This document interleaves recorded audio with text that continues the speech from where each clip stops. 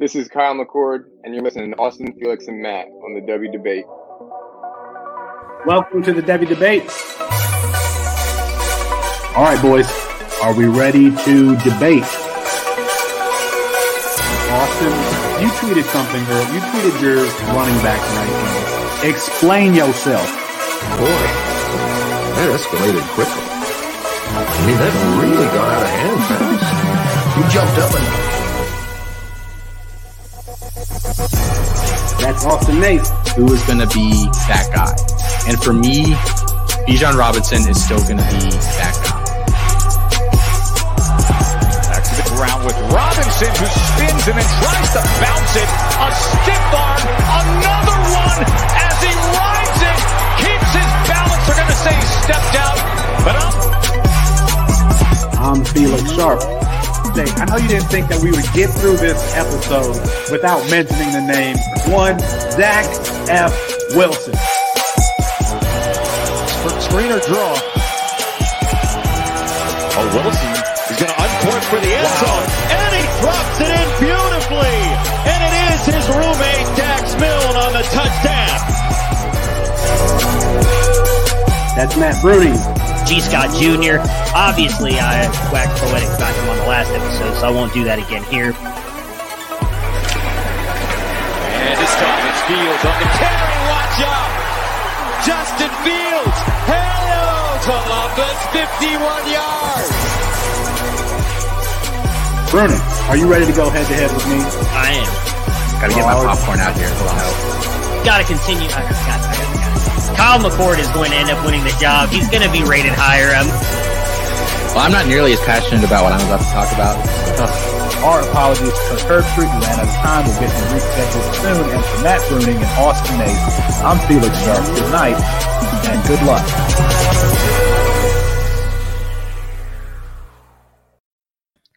It's 9:30 Eastern Time, and Central Time is a hoax. That means it's time for the Daily Debate, brought to you by CampusToCanton.com. That's Matt Bruning, that's Austin Nace, and I'm Felix Sharp on a spicy version of tonight's show. The Devy Debate crew selects my guys for the upcoming college season. Is De'Aaron King, the one quarterback you take in 2021, but we start with new state laws that will change the NCAA landscape. Effective July 1, laws will go into effect in 5 states, including Mississippi, Georgia, Florida, Alabama, and New Mexico, governing student-athletes' abilities to sell their name, image, and likeness. Austin, tell us a little bit more about what's going on. Yeah, so all 5 of the states, the bills more or less mirror each other. You know, there are slight language differences here or there, but basically now a lot of these guys are going to be able to profit off their likeness, do commercials, wear, whatever shoes or other type of gear they want from whatever brand they want, opening the door for a lot of those things. There are some safeguards in place across most of the states. You have to report the opportunity to the school before you take it in most places here. 3 of the states allow you to hire an agent or, not like in the broader sense of a sports agent, but just a representative to help you negotiate these deals. Just a couple other interesting tidbits I pulled out from some of these states. New Mexico is not going to turn into a powerhouse here just because they have this. But New Mexico's bill says student athletes cannot be compelled to forfeit their right to earn money by any one or any entity. Alabama says that you cannot promote tobacco or vape products under their law, which I thought was just very, very interesting. Mississippi, there's actually really nothing unique about theirs. It pretty much mirrors the others. Georgia has a very interesting provision which allows, there's a clause in there which all the schools are going to opt out of, which states that colleges can elect that all student athletes have to share up to 75% of what they earn with the school. Basically, it gets put into a giant escrow and then is paid out on a prorated basis based on how long you were at the school once you leave the school. So you don't get it while you're there. All the money basically goes into this pool. You're there for 4 years. You graduate. You get whatever your share of those funds are. Most schools in the state have already said that they are not going to do that. Georgia's athletic director, for instance, has already come out and said they are not going to take part. And Florida has like this poison pill in here, which is freaking awesome, which says that if the NCAA or anybody else tries to punish Florida's schools for taking advantage of these laws, that they are required to leave the NCAA. Really, really interesting. I thought that was, it's an amendment that was kind of thrown in late in the process. I really like that because I think, if more of those states put that in, that could signal the end of the NCAA. And none of us like the NCAA. So just some interesting tidbits across all of them. I still don't think anything is settled here. The NCAA is trying to pass their own law that has not taken shape yet. So the states have kind of had the onus placed on them. So this landscape is going to shift a lot over the next few years. Just interesting. And I don't know if any of these schools are going to see an advantage in the short term, because Georgia, Alabama, and Florida, it's hard to tell if any of them, they already recruit well. It's hard to say if they'll reap any benefits.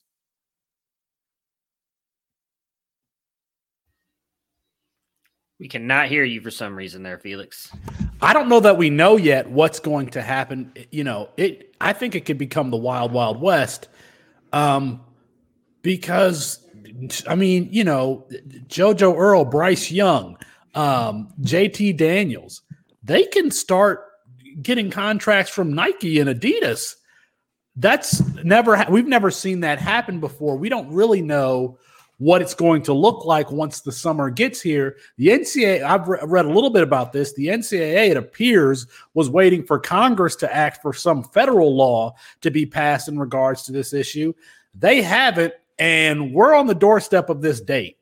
So, you say that it won't affect New Mexico, but damn it, Georgia, Florida, Alabama, if they can sell to a recruit that, hey, you can come here and you can get a McDonald's deal, that's a big deal. And maybe we don't know right now how it's going to look, but I think it's going to be interesting once we get there. I think that we're going to see things pop up, and it's going to be very similar to how the transfer rule worked, where the transfer rule was instituted, and we didn't really know how it was going to affect college football, and it's had a major impact. I think that this could even have a more significant impact on college football than the transfer rule. But Bruning, what do you any thoughts on this name, image, likeness thing that's going around?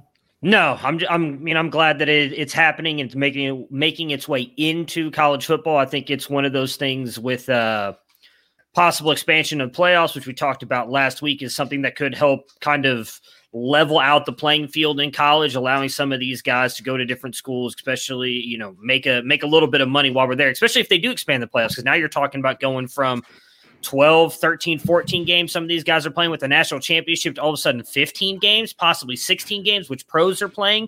And those guys are at least getting paid millions of dollars, where right now these college kids aren't. So if they're now given the chance to make a little bit of money, I'm all for it. All right. Well, it'll be interesting to see. We'll be here in July, so we'll see who signs the biggest deal first. A few housekeeping issues before we move on. We are starting a listener league. We were throwing back ideas with how are we going to start this thing? How are we going to select people to join? And we're just going to take emails telling us why you should be in the Devy Debate Listener League. It's going to be obviously a Campus to Canton League, 14 team, 2 quarterback on the college side with a added super flex on the college side. I think I can coax Austin and Matt to get that, and then super flex on the NFL side. So Devy Debate Listener League, we've been talking about it for a long time. We're finally doing it. So get your entries into devydebate@gmail.com. Email us and tell us why you should be in the Devy Debate League. Other housekeeping issue.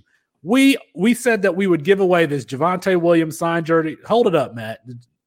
The Javonte Williams signed jersey, once we got to 60 reviews on Apple Podcasts, we're at 53. So we need 7 of you slackers to go give us a 5-star rate and review and, tell us you like the show, get in the drawing for the Javonte Williams jersey. All right. Moving on. Pro Football Focus tweeted something interesting, as they're always doing. I don't know if they're trolling us or what it really is, but Pro Football Focus tweeted, which one of these 4 quarterbacks would you take for the 2021 season? DJ Uiagalelei, D'Eriq King, Sam Howell, or Spencer Rattler? One of these things is not like the other, but Matt, who are you taking out of these 4?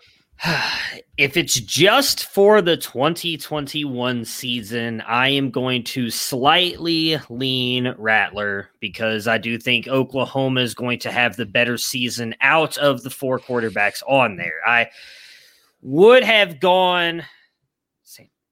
I'm so confused at that type there, but anyways, one of these things is not like the others. Oh, gotcha. Damn it, Austin. All right. Anyways, if it was like, who am I taking in a C2C? It's definitely going to be DJU. I actually answered this question for one of our listeners. They tagged the W Debate account the other day, ranking a bunch of these guys with DJU and Bryce Young in it. I think DJU clearly has more upside. I take him over the other 4. But if we're talking about just for one season and 2021, Felix, I know you've been kind of on the bandwagon for a while. This is the year Oklahoma not only gets into the playoffs, but gets their first playoff win. And I think Rattler is going to be probably the best out of those 4 that PFF listed. Austin, who you got? This is such a tough question because I actually don't really feel that good about any of them. There's actually not a single quarterback in college football right now that I feel great about, especially their pro prospects. There just really isn't. I could poke holes in any of these guys all day long. I think I like Sam Howell. I like Spencer Rattler. I think I like DJU, but I've only seen a game and a half. So, I like what I've seen. If you made me choose one, I'll probably take DJ just because I think he's the most physically gifted of the group. I liked what I saw in his very brief appearances last year. But I don't think I just don't feel great about any of these guys being top tier NFL quarterbacks. It's interesting because Spencer Rattler is my number 1 quarterback at CampusToCanton.com, but I'm actually here for one season. I'm probably going Sam Howell. Sam Howell has the experience, and if you think about all things being equal, if you put the same weapons around each of these quarterbacks, I would probably trust Sam Howell the most.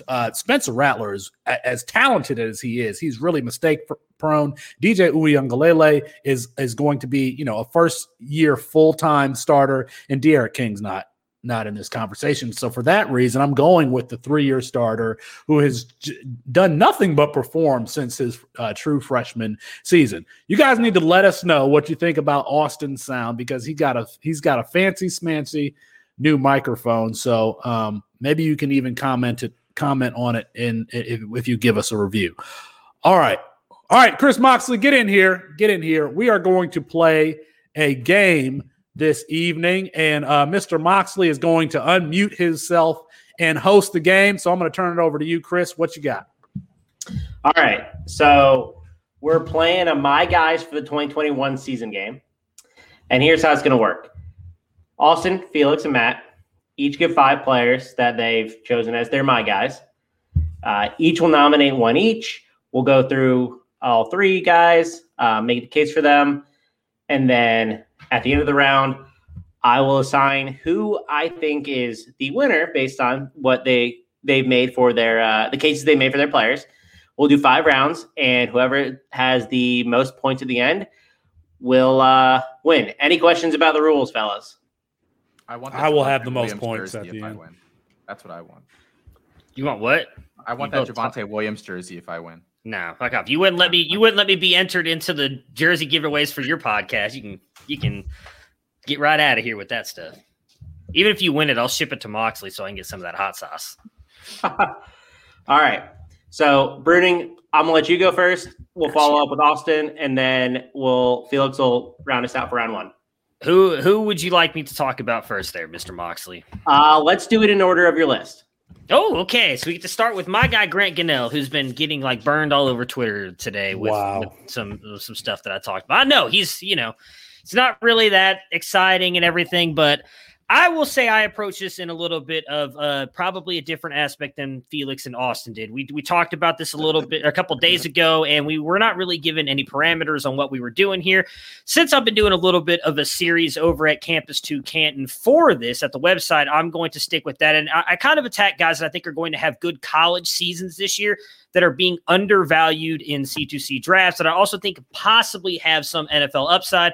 I know Felix and us are going to disagree with that right off the bat there with Grant Gunnell, but I still like him a lot. I think he's being kind of hated on for not really getting much playing time here. So in high school in Texas at St. Pius X, I think is how you say it. I'm not really sure. In Houston, he passed for 16,000 yards, 195 touchdowns, and 28 interceptions. Now, I understand that was in high school. But if you go back and look at the quarterbacks that have come out of Texas, that's actually pretty impressive, especially with the fact that that is still currently the state record in all three of those. He's been a very good quarterback. He goes to Arizona. I believe Austin and Colin mentioned this on their podcast, Campus to Canton, that he was actually committed to going somewhere else and then kind of followed Kevin Sumlin. He was going to go Texas A&M. Kevin Sumlin got fired. He goes to Arizona. I agree with you, Felix. I don't know why, but he followed Kevin Sumlin. You know, those coaches and players, they build those relationships, and it matters to them. So he followed him over there. That first season, he did not get to play very much. He really only kind of came in when their starting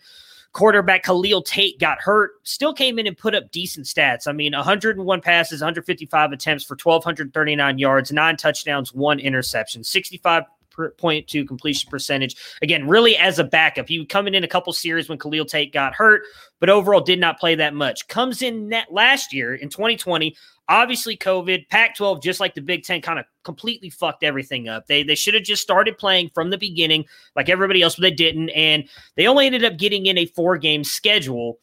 Gunnell didn't actually play in those 4 games. He only played in 2. It shows he played in 4. However, in the second game of the season, he got knocked out in the first drive with a shoulder injury, did not come back into the game. And then in the last game, unfortunately, he got pulled, I believe it was early in the second quarter after Arizona State was up on them. I think it was like 45-0 or something. That was the game that Arizona State would go on to beat them 70-17, I believe was the final score. So Gunnell only got a chance to play in 2 games last year. That being said, I think he's got a very good arm. He was top 12 in both big-time throws and turnover-worthy plays last year per PFF, as in he did not have a lot of turnover-worthy plays. I think he's got really good zip on his ball. He throws the ball with little effort and little motion, but just gets a ton of zip and velocity on it. He can throw deep, although he did not do much of it last year. As Austin has pointed out to me, his ADOT was just 6 yards. I will also point out that who on Arizona would you be throwing the ball to on that team? Absolutely no one, because their wide receivers suck. So the biggest reason why I am big on him this year is him going to Memphis. I think that he is a good player, and if he gets time, I don't think he's going to come out this year. I do think he's probably a 2-year player there at Memphis. But Memphis was a top offense last year. They were 8th in pass attempts, 10th in passing yards, and finished 17th in overall offense last year with Ryan Silverfield, who was there as well with, I believe it was Norvell. Is that correct, Austin? I always get him mixed up. Mike Norvell was there the year before with Memphis. Is that correct? Okay. Correct. So he's been kind of under Mike Norvell, was the offensive coordinator, and then became the head coach. So he's kind of kept that offense very close intact there. Brady White last year was taking the snaps for Memphis. If you guys don't know who Brady White is, he couldn't hit the broadside of a barn, and he probably couldn't throw it farther than my 7-year-old son. No disrespect to Brady White, because I actually thought he was a breakout player last year, but he's just not a overall really good quarterback, where Grant Gunnell, I think, has much better arm talent than Brady White. Brady White finishes the 7th best quarterback last year in points in college fantasy football, again, with that skill set. He also had, so Grant Gunnell, I think, coming in there is clearly man, I'm getting all messed up here. I'm just trying to switch back between multiple different things. So Brady White threw for 3,500 yards and 30-plus touchdowns last year. I think Grant Gunnell could easily match that, if not go over that, in an offense that was actually what he was running in high school. He is used to running fast plays, calling plays at the line offense, which is what Ryan Silverfield does. On top of that, right now, you were looking at Grant Gunnell going off the board with an ADP of 163 right now in the 13th round. I think getting a quarterback like that who can clearly put up top 12. I mean, again, Brady White finished as the 7th best quarterback last year.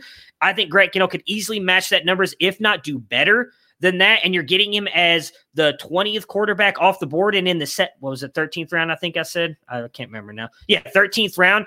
That's a steal to me in college to Canton leagues. Even if he ends up going into the NFL and not panning out like I think he does, but I do think if he goes out 2 good years, granted that 2023 class is loaded, and I'm not saying he's going to beat out DJU, Bryce Young, CJ Stroud. I'm not saying he's going to beat out those guys, but if he can get that second-round draft capital, you've won, in my opinion, with value, getting him that late in a draft, having a guy who's going to finish likely top 10, I would say at worst top 12 in college football this year, and he's going to get draft capital. That's the most anyone has ever spent talking about Grant Gunnell. I mean, that's the longest my guy, Grant. Hope you're watching. That anyone has ever spent talking about Grant Gunnell, including his parents. I will say one thing. I did forget the negative. I don't love his throwing motion, so I will say that. All right, Austin, take it away. Cool. So my first guy that I put down is wide receiver Jaden Walley at Mississippi State there. Just his little bit of background. He was a 3-star athlete in last year's class. He is listed at 6 foot 180, and he was not a heavily recruited guy because he played mostly quarterback before shifting more to a wide receiver as a senior. So take notes, Kadarius Toney stands. That is how a QB converts to wide receiver in college, by breaking out in a major way his freshman year.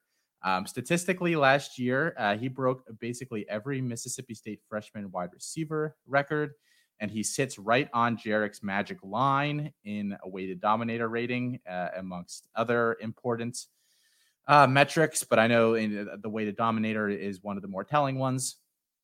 I don't have any athletic testing on Walley, but I do know that just from watching him, he's an above average athlete. And I think, that's probably selling him a little bit short. He is a very good athlete. He's extremely quick. He has pretty good long speed. So, those are two things that I would prefer he has, especially is not a huge oversized guy at the position. But the big thing that I like about him and why I think he's just going way too late in these C2C drafts, I think his ADP is 9th or 10th round right now for us, is that he is going to be the number 1 receiving option in a Mike Leach offense. And I don't know if people necessarily can comprehend or know what Mike Leach's number 1 wide receiver has done in fantasy for the past, he's been coaching really as a head coach at major programs since 2000. So I went back to 2000. I pulled the leading receiver for fantasy purposes, self-calculated all the points as if it was a full PPR league. And this is what I came up with. 2000, his leading receiver put up 187 fantasy points that year. 2001, 138. But then 2002, 233, and then 260, 271, 210, 299, 462. Freaking Michael Crabtree. You got that. He put up the best receiving season in college football history there. He put up 134, 1962, and 22 that year. But then, 327, 185, 163, 196, 308, 313, 256, 207, 185, 248. That's the amount of fantasy points each year that the leading receiver in the Mike Leach offense has put up. Walley, by the end of last year, was on pace to put up one of these 250-plus point seasons. I have no concern that he won't if he stays healthy for the year, just because of how Leach sets up his offenses. And I think that unlike a lot of these guys, if you go through the list, like I didn't mention the names for obvious reasons because you wouldn't recognize most of them. Crabtree and Welker are really the only 2 relevant guys. Those are also the guys that put up the biggest seasons of them. And I think that Walley is a legitimate NFL prospect, unlike some of these other guys. So I think, you're going to get huge NFL or college production for the next 2 years. And then I think he's at least minimum a day 2 wide receiver. I really, really do. I think he's not that far behind like a Jordan Addison or someone like that. He goes way after some of these guys in drafts. Give me all the Jaden Walley, his current value, because I think by this time next year, we're talking about him as a, he'll go in Devy drafts if it's longer than a round or 2. And I think that he's going to be a top 3 or 4 round pick in C2C startups. Just in case you missed it, he's going in the 8th round right now, currently ADP of 98.5. Cool. So I was close. I said 9th. It was 8th. So. And my guy for this last player in this round is Troy O'Meary. Troy O'Meary, a player that I've been kind of shouting about for a little while now. If you haven't caught my article on Burnt Orange Nation, I encourage you to go find that. I think if you type Troy O'Meary's name, it's the second result there in Google. Listen, this is a guy who was a three-star prospect according to 24/7 Sports coming out of Sugar Land, Texas. And he was going to take Brennan Eagles' spot as a true freshman. Brennan Eagles was a senior. Brennan Eagles is, I think, playing for the Cowboys or Texans now as an undrafted free agent. He was running with the runs. He was showing to be Sam Ellinger's safety blanket. This is a player who's 6'3", 230, and he essentially creates his own zip code on the football field. He has excellent hands. There are some cuts of him grabbing balls with one hand, just plucking them out of the air. His coach, Mike, I can't say his name, but his high school coach said that that's the first time he realized that Troy O'Meary was a player is when he made this left-handed one-handed catch with another player draped around him. Tore his ACL last year, and then was limited through the spring, but then started the spring game with a brace, with a black jersey, no contact jersey on, and looked spry. They got Steve Sarkisian there, either Casey Thompson or Hudson Card. Probably Casey Thompson is going to be throwing him the ball, and he is a quarterback's dream because he's not very difficult to throw to. Now, Texas has liked these bigger wide receivers in the past. Brennan Eagles, I can't remember the other guy's name who was there the season before, but Troy O'Meary moves differently than those guys. Much more athletic, much more explosive.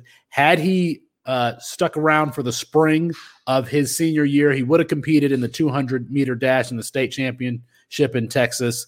So, again, this is a player who can create his own galaxy. You can just throw it up to him, and he'll make the catch. 6'3", 230. He has an excellent body for the position, and he moves well. So Troy O'Meary is my first my guy for the 2021 season. Are we keeping this in order, Chris? You switching up any of the people? Well, he's going to score it now, Chris. Okay. Who won that round? I lost. So I have to go with Austin. I'm a big Jaden Wally fan. I think that he kind of hit the high notes of. You gotta take your bias out of it. If I do that, I'd put Tavion Robinson and then all these other guys. He's not wrong though. He hit a 20% weighted dominator, 1.29 yards per team pass attempt with 4 straight 100-yard games. I think you spoke to the Gunnell questions that he is an uncommon throwing motion, to put it nicely, but he wasn't super impressive. And then Troy O'Meary just hasn't done it yet. I think we need to see more, or some, period. We've already seen Jaden Wally be productive. So I think Austin takes this first round home. Well, who gets second? You got to give second and third. Well, I like Troy O'Meary. I think Troy O'Meary was running, like Felix said, he was running with the ones. He was about to take over. He has great size at 6'3". And then I think he's, like Felix said, he's going to Steve Sarkisian offense. So I think it's wheels up for him. And then I do think you're right about Gunnell being a high-level producer. No. You don't have to pander to me. I lost. It's cool. I will say he's a high-level producer at the college level. I don't see NFL upside, so that's why he comes at third. I do think he is going to have a great year, to be fair. Am I going? You came in last, Bruning. I know. I'm going to come in last with all these, but that's okay. Because I'm going to end up being right at the end of the year. Is bad. Am I next? So. Am I going again? Yeah, I'll let you go first because you finished last. Okay. All right. So next up, I'm already going to go ahead and take the L on this one as well because he doesn't have all the analytic stuff that Chris is looking for. And that's Calvin Austin, who is at Memphis. I did a little tweet thread on him before as well a couple days ago, or maybe it was last week at this point. I don't remember. Two-sport athlete in high school. He was a track star and played football. He played running back, defensive back, wide receiver there at high school. Ended up finishing with 74 catches, 1,513 yards, 24 receiving touchdowns, rushed for 558 yards, 8 touchdowns. Also had 49 24 receiving touchdowns as well. on the running back side. 8 rushes, 6 punt returns, 4 interceptions, 2 fumble returns for touchdowns. So he did it all on the football field, and then was a legit track star as well in high school. Did not get recruited, though he did play in Memphis's backyard to Memphis. He was overlooked by Mike Norvell. He ended up getting a scholarship to play on the track team and actually walked on to the football team for Memphis, but he did help the Memphis team in his freshman year because he only played in a couple games and then redshirted, broke a 45-year-old record with the 4x100 meter relay, and his team also set a relay record at the conference championships as well, which was held for quite a while. Did not do much his freshman year, as I just mentioned. He redshirted and didn't do much his sophomore year either. He had DeMonte Coxey there, who was getting targeted a lot by Brady White at the time. But as in coming into 2020, a lot of people who like DeMonte Coxey know that he opted out due to COVID. I think it was health reasons or something with his family. I can't remember exactly what happened, but he ended up opting out, which gave Calvin Austin the chance to kind of dominate here. And he did. Came in with a 32 weighted dominator rating, 32% weighted dominator rating. Again, breakout year 3, which I know is not great. Jarek and Chris will tell you that you want to see that in the first or second year if they expect you to be really good. He did not get that, obviously. Then you come in with he played 21% of his snaps in the slot, 79 out wide. So he can do it all, but he's not a very big wide receiver. 5'9", 170.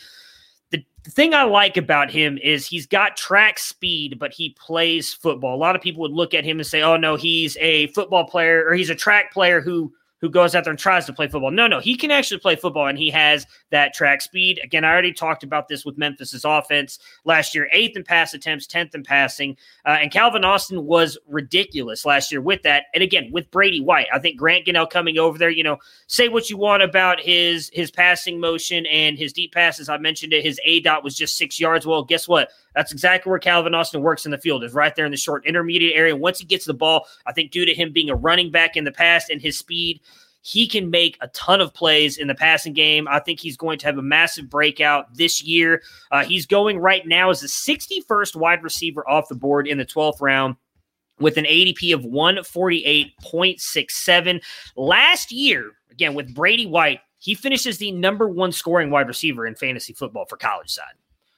Now, points per game, I believe he was down at 7. I'm trying to see if I can find that really quick. I don't know where I put that, but he did not finish number 1, but points-wise, he finished number 1 overall in college as the best player. So, again, you're getting a guy who likely upgrading quarterback, second year in this offense, was a number 1 scoring wide receiver last year, and he's going off the board as the 61st wide receiver. I mean, that's just ridiculous, in my opinion.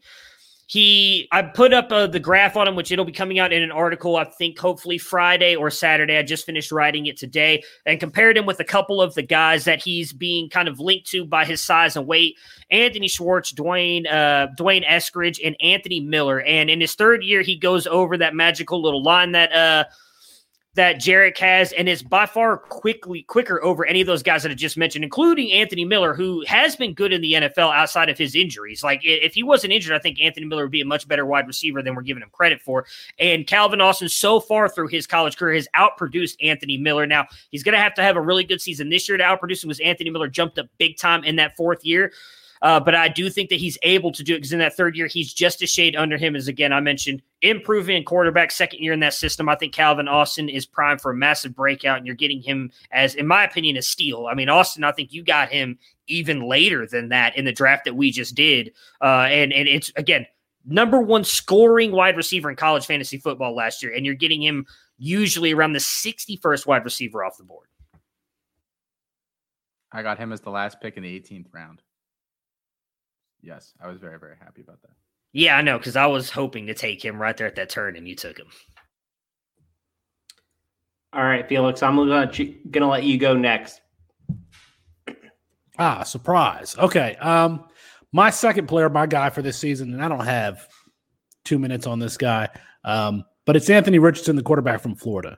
I have highlighted one big athlete. I'm going to highlight another one, 6'4", 230 pounds. I think it's safe to say that Anthony Richardson is probably the best athlete at the quarterback position in the country. And talking to Adam, friend of the show, friend of us, Adam Lewis, about what he expects for that quarterback rotation to be. He expects Emory Jones to get 80% of the snaps. However, I could see Florida utilizing some sort of goal line rotation, just like when Chris Leak and Tim Tebow were there. Once you get to the red zone, Anthony Richardson being the option because he improves your numbers on the offensive line and in your blocking scheme if you bring him there to kind of be a goal line back. And plus, again, he's 6'4", 230. We saw a little bit of what he could do in that bowl game against Oklahoma where he had seven carries for 61 yards through a touchdown pass. He's very raw. And if I remember correctly, I think Alan True told us that Anthony Richardson had never worked with like a quarterback's coach because he was playing 3 sports. So this is a player that, he's a wet ball of clay. He has the physical tools. He has the arm strength. He never even threw for over 2,000. I think he never even threw for over 1,500 yards in high school. But he's a tremendous athlete. I don't normally. He is legitimately someone who could make the switch to like wide receiver and probably be just fine. I do want to see what he looks like at the quarterback position, but he's going to be sitting behind the number 6 overall pick in the draft, Emory Jones, according to PFF. So Anthony, when I considered this question, it was like, who are the guys that I really want to see? It didn't have anything to do with ADP or value in campus-to-camp leagues. It's like guys that I'm going to be paying attention to, and Anthony Richardson is right up there as one of those guys that I'm going to be paying attention to, no matter how many snaps he gets at Florida this year, because he's going to be a fun player to watch. The old say, I don't have 2 minutes and then talk for 3. I like it. So my second guy here is actually, I don't have a ton to talk about with him just because he's a second-year guy, but he's a Pac-12 guy, and he didn't play really last year because nobody really played in that conference last year. It's Jalen McMillan, who's at Washington. 4-star kid last year, high 4-star. He's number 11 overall wide receiver in the class, and he was a top 100 player there. He's 6'1", 190. He played in 3 games last year. He had 1 catch for 16 yards. Their passing attack was not exactly prolific last year. But I liked him coming out of high school, and I think that they don't have any other receivers there. Puka was thought that he might be the guy to finally step up. He's transferring to BYU. Cade Otton will probably lead that offense in receiving, at least if Dylan Morris stays a quarterback, just because he's not very good. But McMillan, 4'5", 340 guy in high school, over 30-inch vert, 4.21 shuttle. Like he's a very good athlete. He's kind of a poor man's Raheem Jarrett. I think they play stylistically very, very similar. We saw Jarrett break out last year, and I think McMillan can do something similar this year, even if it's a lower volume passing attack. And I think, by all reports, he's one of the starters in that offense. Him and Rome Odunze, who I almost talked about over McMillan, just because I think no one's talking about Odunze. But I just really like McMillan, another guy that he's going in like the 7th round of C2C startups. Actually, in a league that I just did, I just took McMillan in the 7th and Wally in the 8th, and I was very, very happy with that. So it would not shock me at all if we're talking about McMillan a lot more this time next year. Who wins, Moxley? So this is a tough one because I think it's hard to balance college production with NFL potential. But I gave it to Austin again because I think McMillan is the one with the most NFL potential. But it was very, very close with Calvin Austin. The issue with Austin is that he is 5'9", 162. That is stressing me out. Very tiny. You're stressing me out. He's a phenomenal player. He'll probably be top 5, top 10 and among wide receivers in college. I think McMillan's the one that has upside, and he's close to being their lead receiver in that offense. Like you said, Richardson's going to play like 20% of snaps. There's no, I don't know how I could possibly put him again above either guy in this debate. Sorry. Whatever. Who goes first this time? Well, I'm going to let you go first because you finished last. That's so funny when it happens to you, Mr. Sharp. Well, I've got a good one here. My guy for this season is running back out of South Florida, Brian Batey. I think Brian Batey is what we want Jerrion Ealy to be. This is a small, explosive 5'8", 170. His nickname is Bullet Bate. In his freshman season last year, remember, you got COVID shortened everything, all that stuff. He only had like 8 carries for his first 4 games, then finished with 10, 13, and 15 carries. 10 for 76, 13 for 86, and then 15 for 102. Averaged on the season 7.2 yards per attempt. I just like this player. I think I was watching them play Central Florida, and he was just running all over the place. Very difficult to tackle, very sudden, very bursty, and very fast. And I cannot wait for this little dude to get a full season. He's going to be splitting carries with Jaron Mangum from Detroit King. Detroit stand up there at South Florida. But that's a program that is rebuilding, and little Bullet Bate is going to be right in the middle of it. And if you can watch some South Florida games this season, pay attention to this little dude because he's going to be really fun to watch. Does that mean I'm going next since I was the second loser, however you want to put it? You were the second winner, but yes. I consider that second loser. So, all right, I don't even know how to say his last name, to be honest with you, but I'm the only one who had the balls enough to go a tight end here and not just go with all these running backs and wide receivers. I'm going Brant. How do you say his last name, Austin? I'm pretty sure it's Quaith. Quaith? Okay. Brant Quaith out of Utah. He's a little bit undersized. He's 6 foot. I don't even have his weight here. I think he's actually 6'1", but he's obviously not quite, I think he's 230. So he's already kind of has that going against him in the fact that he's not 6'3" forward and 240, which I know a lot of people prefer their tight ends to be at. In high school, he actually played running back, some at wide receiver, and actually played some at quarterback. He also ran track. He was on the 100-meter and 200-meter sprint team, just to give you guys an idea of how athletic he was in high school. He was also on the track team with both the long and the triple jump. In his senior season there at high school, he only got to play in 7 games because he got an injury, but he did finish with just 7 receptions for 70 yards and 1 touchdown. But he also had 1,041 rushing yards with 18 touchdowns in his senior season in high school. Coming into the college season, he, as a true freshman, he played in 14 of Utah's games, but only started in 2 of them, one of which was in the Pac-12 championship. Still ended up leading Utah's tight ends with 227 yards on 20 receptions and 1 touchdown. Then going into his sophomore season, not only did he lead the tight end position, but he led his entire team in receptions. Now, granted, take this for what it's worth or take it with a grain of salt because Utah's passing game was god-awful in 2019. He only had 34 receptions for 602 yards and 6 touchdowns, but he did also get 6 rushing attempts for 102 yards and 3 touchdowns.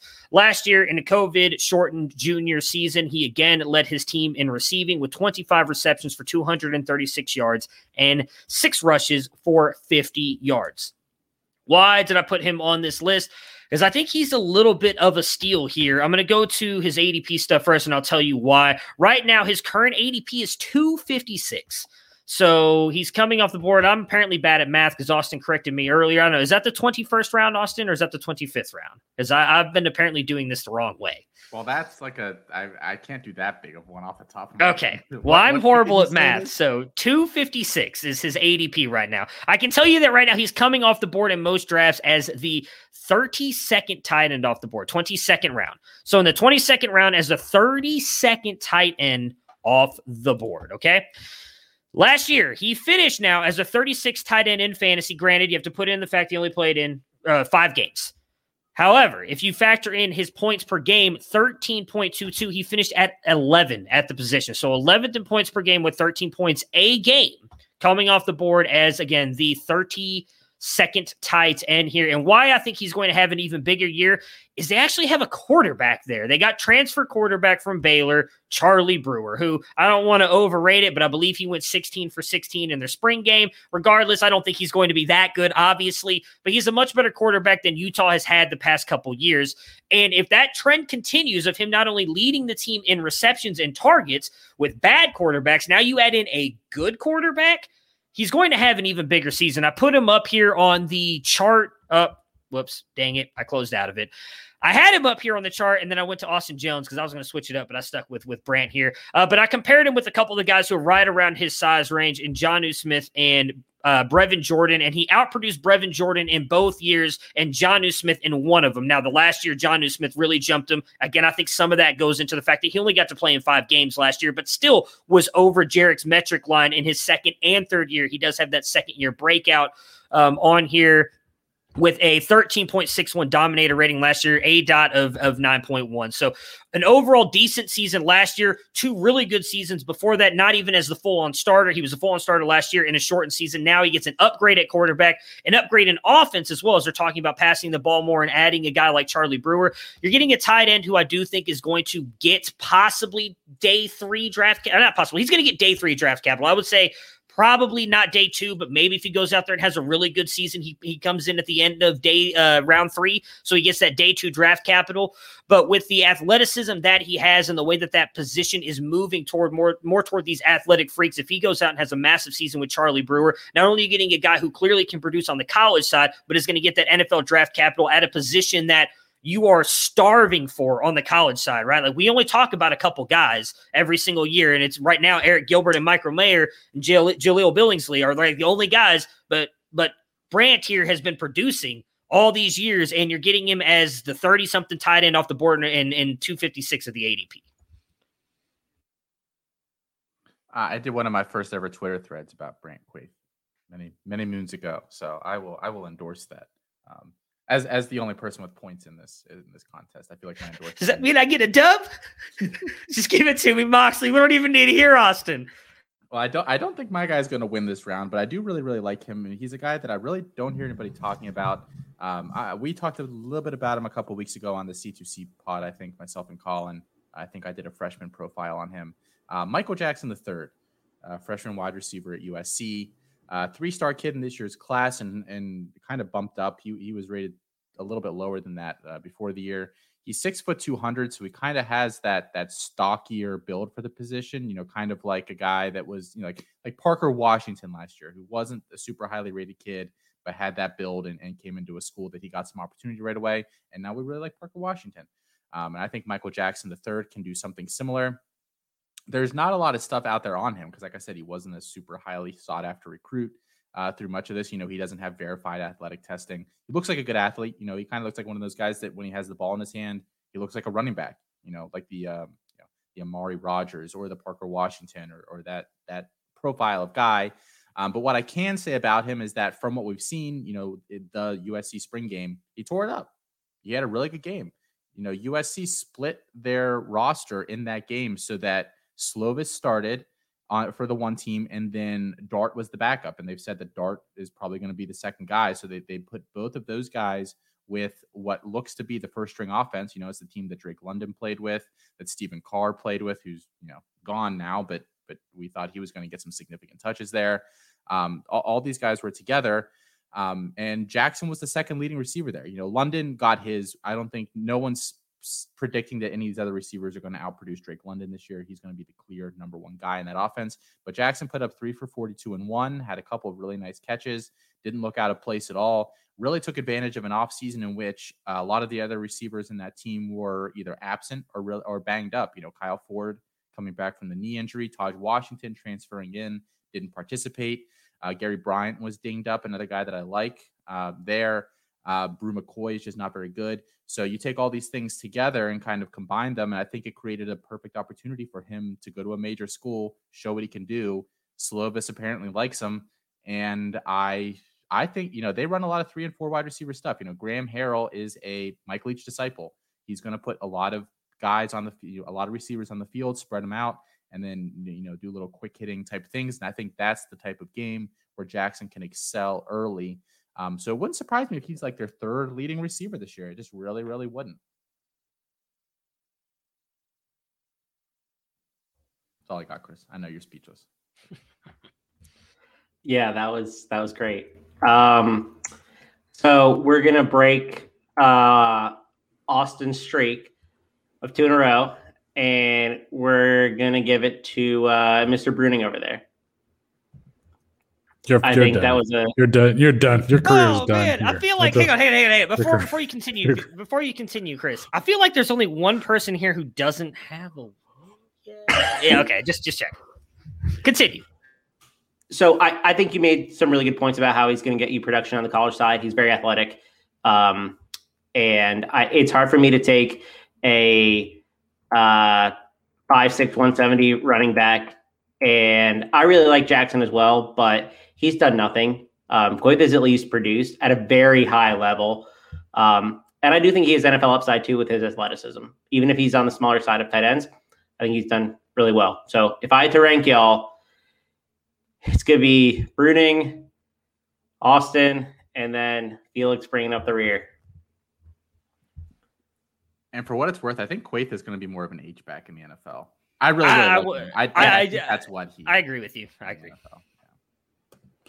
All right, we're gonna move through our last two rounds a little bit quicker. So, another guy that I had, and I guess I'm going since I'm last. I'm going first this time. Correct.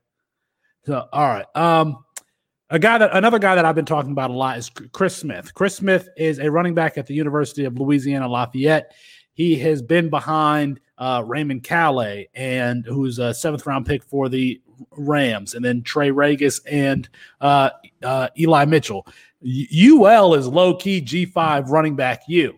Now, this is an offense that returns 8 starters on offense, including their quarterback Levi Lewis, 4 out of 5 of the offensive linemen. They have averaged 3,000 yards rushing the last 3 seasons, and that production was usually, split between 3 guys, at least 3 guys. It's going to all go to, or a majority of it, I think, is going to go to Chris Smith this year. College fantasy guys have picked up on how productive this guy could be. He's going to be probably a running back 1 on the college side of your Campus to Canton leagues, and he's a speed player, an explosive player who these coaches, even when he had Raymond Calais and Trey Regis and Elijah Mitchell in front of him, they still found ways to get him the ball. He was an All-American kick returner last year, and again, a player that I've covered for Campus to Canton. I just think that given that team's rushing style and his skill set, his all-purpose explosive speed skill set, he could potentially lead the country in rushing. That's within his range of outcomes because he's gonna break a lot of long runs. So Chris Smith, aka Lightning, is my guy for the 2021 season. Cool. So I chose Jerome Ford here for my 4th guy. I really debated if I was going to talk about him because he is a little more high profile than some of the other guys I discussed here. But I've just been a big Jerome Ford fan for years. I thought he would succeed at Bama, after maybe a year or two, but he decided that he did not want to do the wait and see route like some of these other guys have there. So he left Alabama, but he was a 4-star running back, number 12 all-purpose back in the 2018 class. And so he left Alabama and he set sail for Cincinnati. And I honestly thought that he would get a lot more touches there last year. I'm not really sure why he didn't, because I don't think I ever saw anything out of Jared Dokes that, made me feel really, really good about Jared Dokes or what he brings to an offense. Because Ford is just a better athlete. He's kind of that slasher type of running back that Cam Akers is. I think that kind of running back profile is really where he rests. And I do kind of like that running back style. Last year, 10 games, 73 carries, 483 yards, 6.6 per carry clip, 8 touchdowns. Did a little bit in the passing game, but that offense as a whole does not do that much for the running backs in that area. But he had that big bowl game against Georgia where he went 897-1 against a pretty stout Georgia defense, and really flashed with Dokes gone now. And he's probably on your favorite fantasy analyst's bench on their dynasty roster now, because he seems to be the hot name here. But I think Ford's going to step seamlessly right into that role. I think he's going to outproduce whatever Dokes did last year. I think he's a significantly better player, and I think he could be a top 10 college running back this year. I really, really do. And in a Cincinnati offense that they're a strong offense. They bring back a ton of guys on both sides of the ball. They're looking to compete for a national championship. And they got very lucky this year that they have that quality of roster and they have a chance for a signature win against Notre Dame. So things are setting up nicely for guys like Ford and Ritter. If Cincinnati goes out there and does what I think they can do to really vault themselves up some discussions, talking about, the NFL draft and for college fantasy as well. Yeah, I really like Jerome Ford too. He's probably going to be the guy that I lose to here because unlike Felix's guy who might get some work, my guy is actually going to get the work, and that's Jalen Cropper out of Fresno State, the wide receiver. I'll try and limit this because I feel like I've been the one going long here. So in high school, he played defensive back, quarterback, running back, and wide receiver. So kind of like a theme I've had going here for some of these guys I've talked about, and it's because I'm doing an article on them. These guys who played multiple positions and they come into college football as a freshman. He played in 10 games, only made 5 starts, but got 652 all-purpose yards just based on some rushing, receiving, and then kickoff returns as well, but made his big breakout last year in the 2020 season with Felix's guy, Jake Haener there. He led the team in receptions, and it was not even close. 57 receptions for him. The only person who had more than him was Ronnie Rivers, the running back, who Felix actually talked about last week, who had 100 No, I'm sorry. Actually, I had less than that. He was third in snaps, though, with 41, just behind Ronnie Rivers and Jake Haener. He's a versatile athlete. He can play all over the field. He did line up mostly in the slot, though, in 2020. 90% of his snaps were in the slot, but he has very reliable hands, really good ball tracking. You go and you watch some of the film on him, and he tracks it like – I did a lot of work on him and Tavian Robinson just recently because he's in the article as well, and just their ability to track the ball, I think, is really good. He gets very clean released off the line, and once he does, he quickly eats up defenders and gets behind them. He shows good vision when rushing the ball as well. I think some of that obviously coming from being a running back in high school, and he's a threat to score on every single play. 9.4 ADOT. He had a 27.3 weighted dominator rating. I did the little graph thing for him on here, and he did have that second-year breakout. He just missed breaking out as a freshman as well. He was just under that line as a freshman, comes in now sophomore, and coming in Fresno State, again, sticking with the theme I've had, 17th best offense last year, and they don't play that great of competition, if we're all being honest here. Jake Haener, I think, is going to be good, continue doing that. They had the 11th most plays ran in college in passing plays.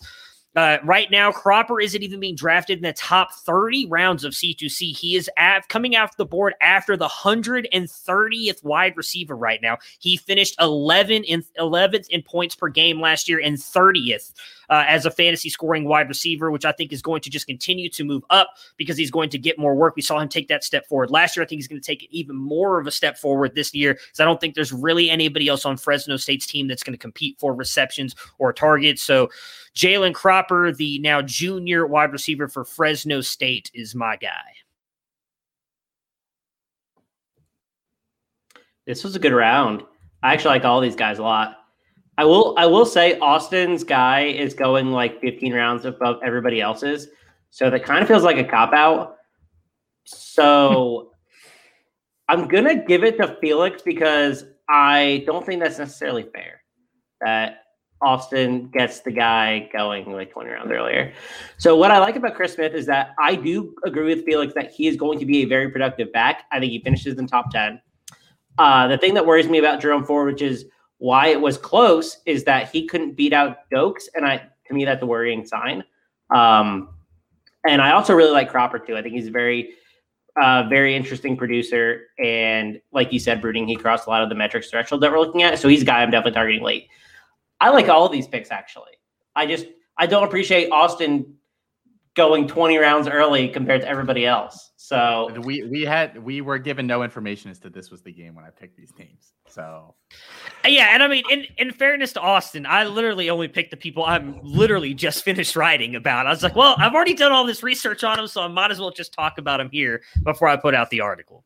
Also, for in this game, let's say for what it's I worth, can't give Austin another win.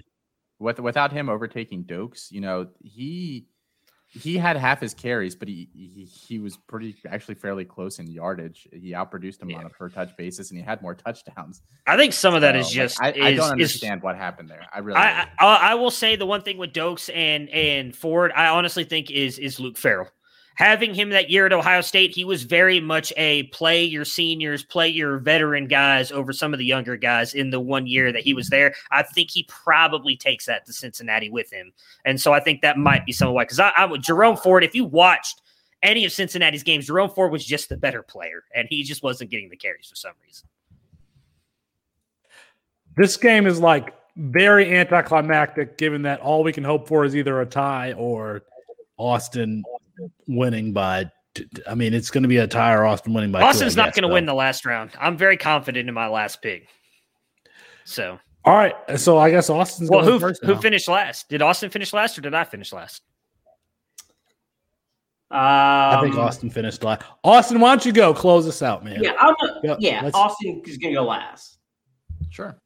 So this is one that I've kind of been keeping close to the vest, to be completely honest, because I wanted to pick him up in some drafts as just a complete free space, more or less. He is the toolsiest quarterback that no one ever talks about when it comes to C2C and in college football. And it's Brennan Armstrong. And granted, I'm going to get into it here in a minute or so, but he's not an NFL quarterback like at all when you watch him. He really, really isn't. But you hear talk about sleeper guys, and you hear, Caleb Ellaby or KJ Jefferson or Jeff Sims, and Brennan Armstrong is gonna put up those type of fantasy points next year. He really, really is. He's a former 3-star, number 20 dual threat in the 2018 class. Went to Virginia, 6'2", 215. Really didn't take control of their starting job. Lavelle Davis is out for the year, so unfortunately. Yes, he blew out his knee. What are you commenting here, Felix? That honestly probably helps the case I'm about to make, because his best target's out. But so he took over the starting job last year in 9 games, completed just under 60% of his passes, a little over 2,000 yards, 18 touchdowns, 11 interceptions. But the passing game isn't what I care about. He does have a very strong arm. There are a lot of clips of him last year where he has a guy in his face and he can still get the ball 50 yards downfield without really stepping into it at all. But it's his rushing upside. Last year he 126 carries, 552 yards, 5 touchdowns, and he can break runs, on designed quarterback stuff and out of structure as well. He can do both of those things. From a pure fantasy point perspective, he is the 11th best returning quarterback in all of NCAA Division I football, ahead of guys like Spencer Rattler, D'Eriq King, Chevin Cordero, Michael Penix, Keaton Slovis, Carson Strong, Jeff Sims, and Phil Jurkovich. Now, granted, Rattler has an NFL future. Jurkovich gets talk about it. Strong gets talk about it. Slovis does. But I haven't seen so much more out of Chevin Cordero or Jeff Sims or D'Eriq King, who's like 45 years old, to make me think that I would want any of those guys more than Brennan Armstrong, who outproduced all of them last year. And like I said, he's not an NFL guy, completed less than 60% of his passes last year. Jarek's Magic line hates him in virtually every single metric that you can possibly imagine. So you're taking this guy in the 25th round, and that you're not getting any production. But like in leagues, like I just did a draft where I didn't take a quarterback until the 18th round. I'm fine with Brennan Armstrong as like my QB2 in that scenario, because he's going to put up big points. Virginia's bad. They're going to be playing from behind a lot. I like that for him.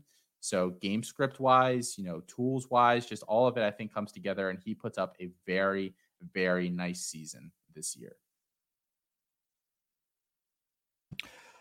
All right. I guess we're going to go to another Brennan, and that's Brennan Presley, the sophomore wide receiver for Oklahoma State.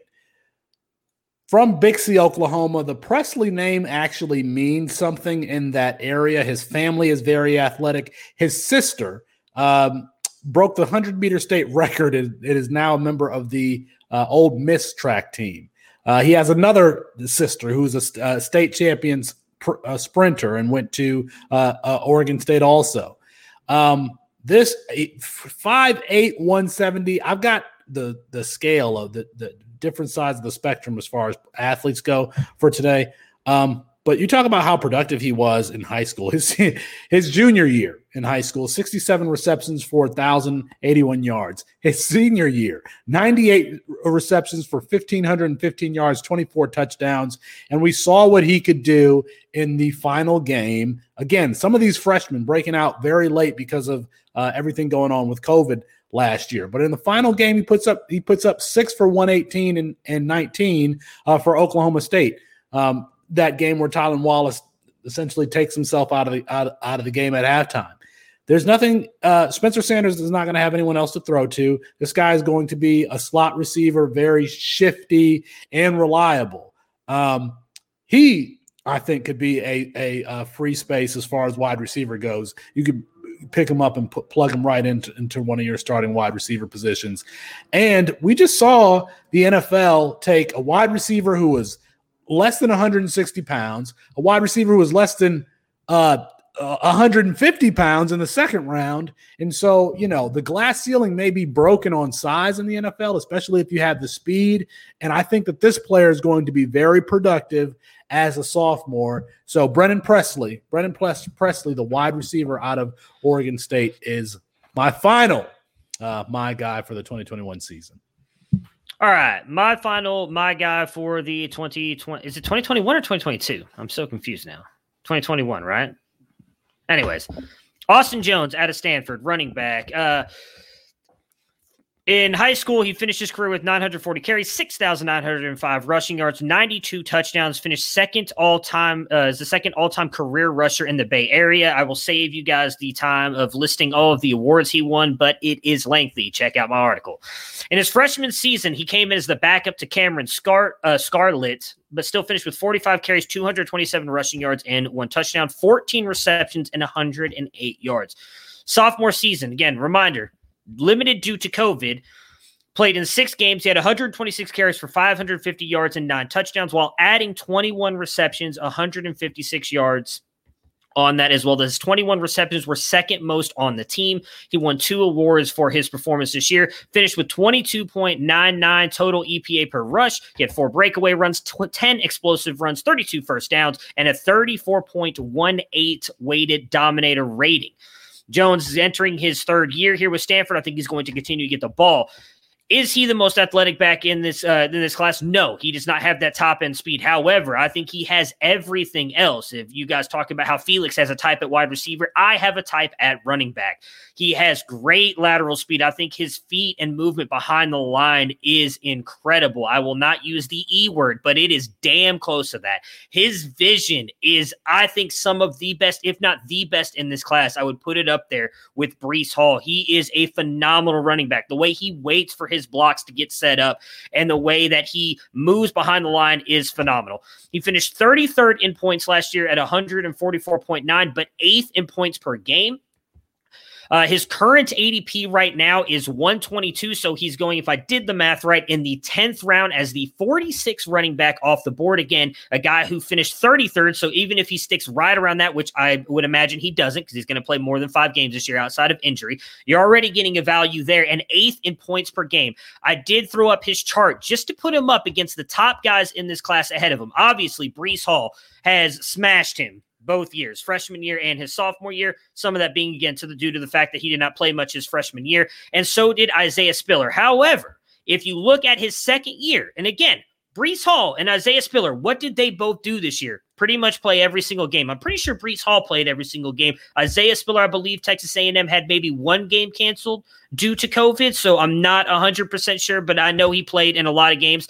Austin Jones finishes literally, you cannot even see the space in between Isaiah Spiller and Austin Jones on that graph for adjusted team yards per play, which Jarek told me is a very big thing for running backs. Finishes better than Eric Gray and much better than Kyron Williams as well, both those guys. Now, all 4 did finish above the chart, but I think it would surprise many people to think it was Breece Hall, Isaiah Spiller, and then Austin Jones literally slides right in there under Isaiah Spiller, and you wouldn't think it because of he does not have the athleticism and the, I would say, explosive speed that Isaiah Spiller has. But Austin Jones is a very underrated running back in this group, in this class. And I think if he goes out and has another great year for Stanford, he could end up getting some pretty decent draft capital, and I think he's going to produce on the college side. Pick a winner. I like all these guys. Again, I think these are all great picks. I really like Austin Jones. I think he has dual threat ability. He's a great receiver. He's a solid rusher. His backfield dominator rating is awesome. Like the stats you mentioned, Bruning, were really impressive. So he's the guy that I'm really trying to keep an eye on for the next season. But Armstrong and Presley both have elite, I'm going to use the E word, upside in your C2C formats for this season. So all three of these guys are great picks and values where they're going. What? Excuse me? Who won that round, sir? Bruning. I like Austin Jones. Oh, okay. Felix was hoping. He was hoping, but I'm pretty sure that I thought he was giving a point to everybody, which I was like, wait a minute, no participation trophy. And that's all. Hey, Austin, high five. We tied. I'm okay with that. I'm okay Austin, with just recap. Just give all five of your my guys for the 2021 season. Yeah, so Jaden Walley from Mississippi, wide receiver from Mississippi State. Jalen McMillan, wide receiver, Washington. Michael Jackson III, wide receiver, USC. Jerome Ford, running back, Cincinnati. And Brennan Armstrong, quarterback, UVA. Bruning. Grant Gunnell, quarterback, Memphis. Calvin Austin II, wide receiver, Memphis. Brant Keithy, right? Dang it, I always mess it up. Tight end for Utah. Jalen Cropper, wide receiver, Fresno State. And Austin Jones, running back, Stanford.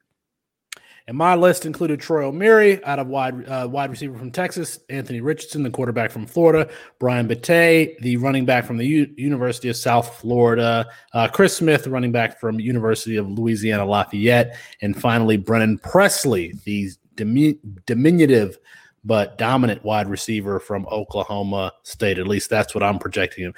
All right, Chris, I know you were participating in the show today, but did we get anything wrong? I think y'all did a good job. Very well researched. Two notes I will make that Grant Gunnell does hold the Texas State passing record, but 18 of the top 19 holders of those records were either bust or undrafted. Garrett Gilbert is one that went drafted, and Kyler Murray is the only one that was actually a successful player, so I'm not sure that stat matters all that much. The second portion was Batey. Feels too confident to Ely. Ely's got 20 pounds and 2.5 inches on him. So he's got a long way to go if he wants to get up to Ely size. But besides that, y'all did a really good job. All right. Check out the latest content around campusdecanton.com, including an analysis on the Broncos backfield situation by Matt Fox. That's our written content there at campusdecanton.com. Undrafted free agents that you should be paying attention to by our own Alfred Fernandez. And Alfred has released a new Why Wait Till Sunday. So check that out. And that is going to be our show for tonight. Apologies to Kirk Herbstreit. We ran out of time, but we will get him rescheduled soon. For Matt Bruning and Austin Nace, I'm Felix Sharp. Good night and good luck.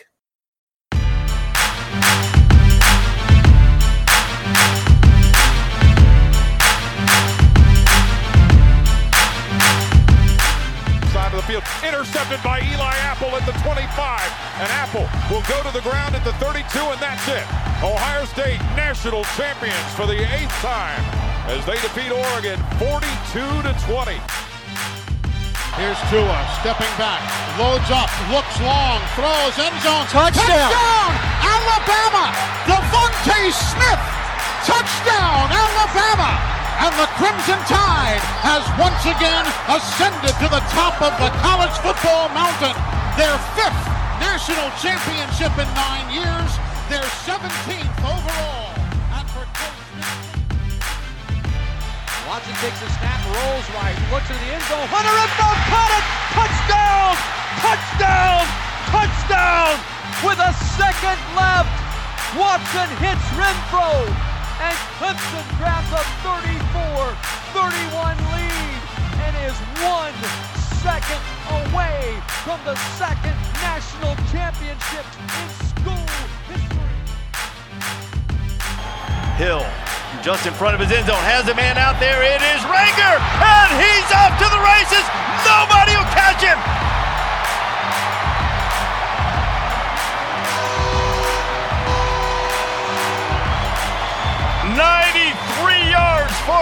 freshman.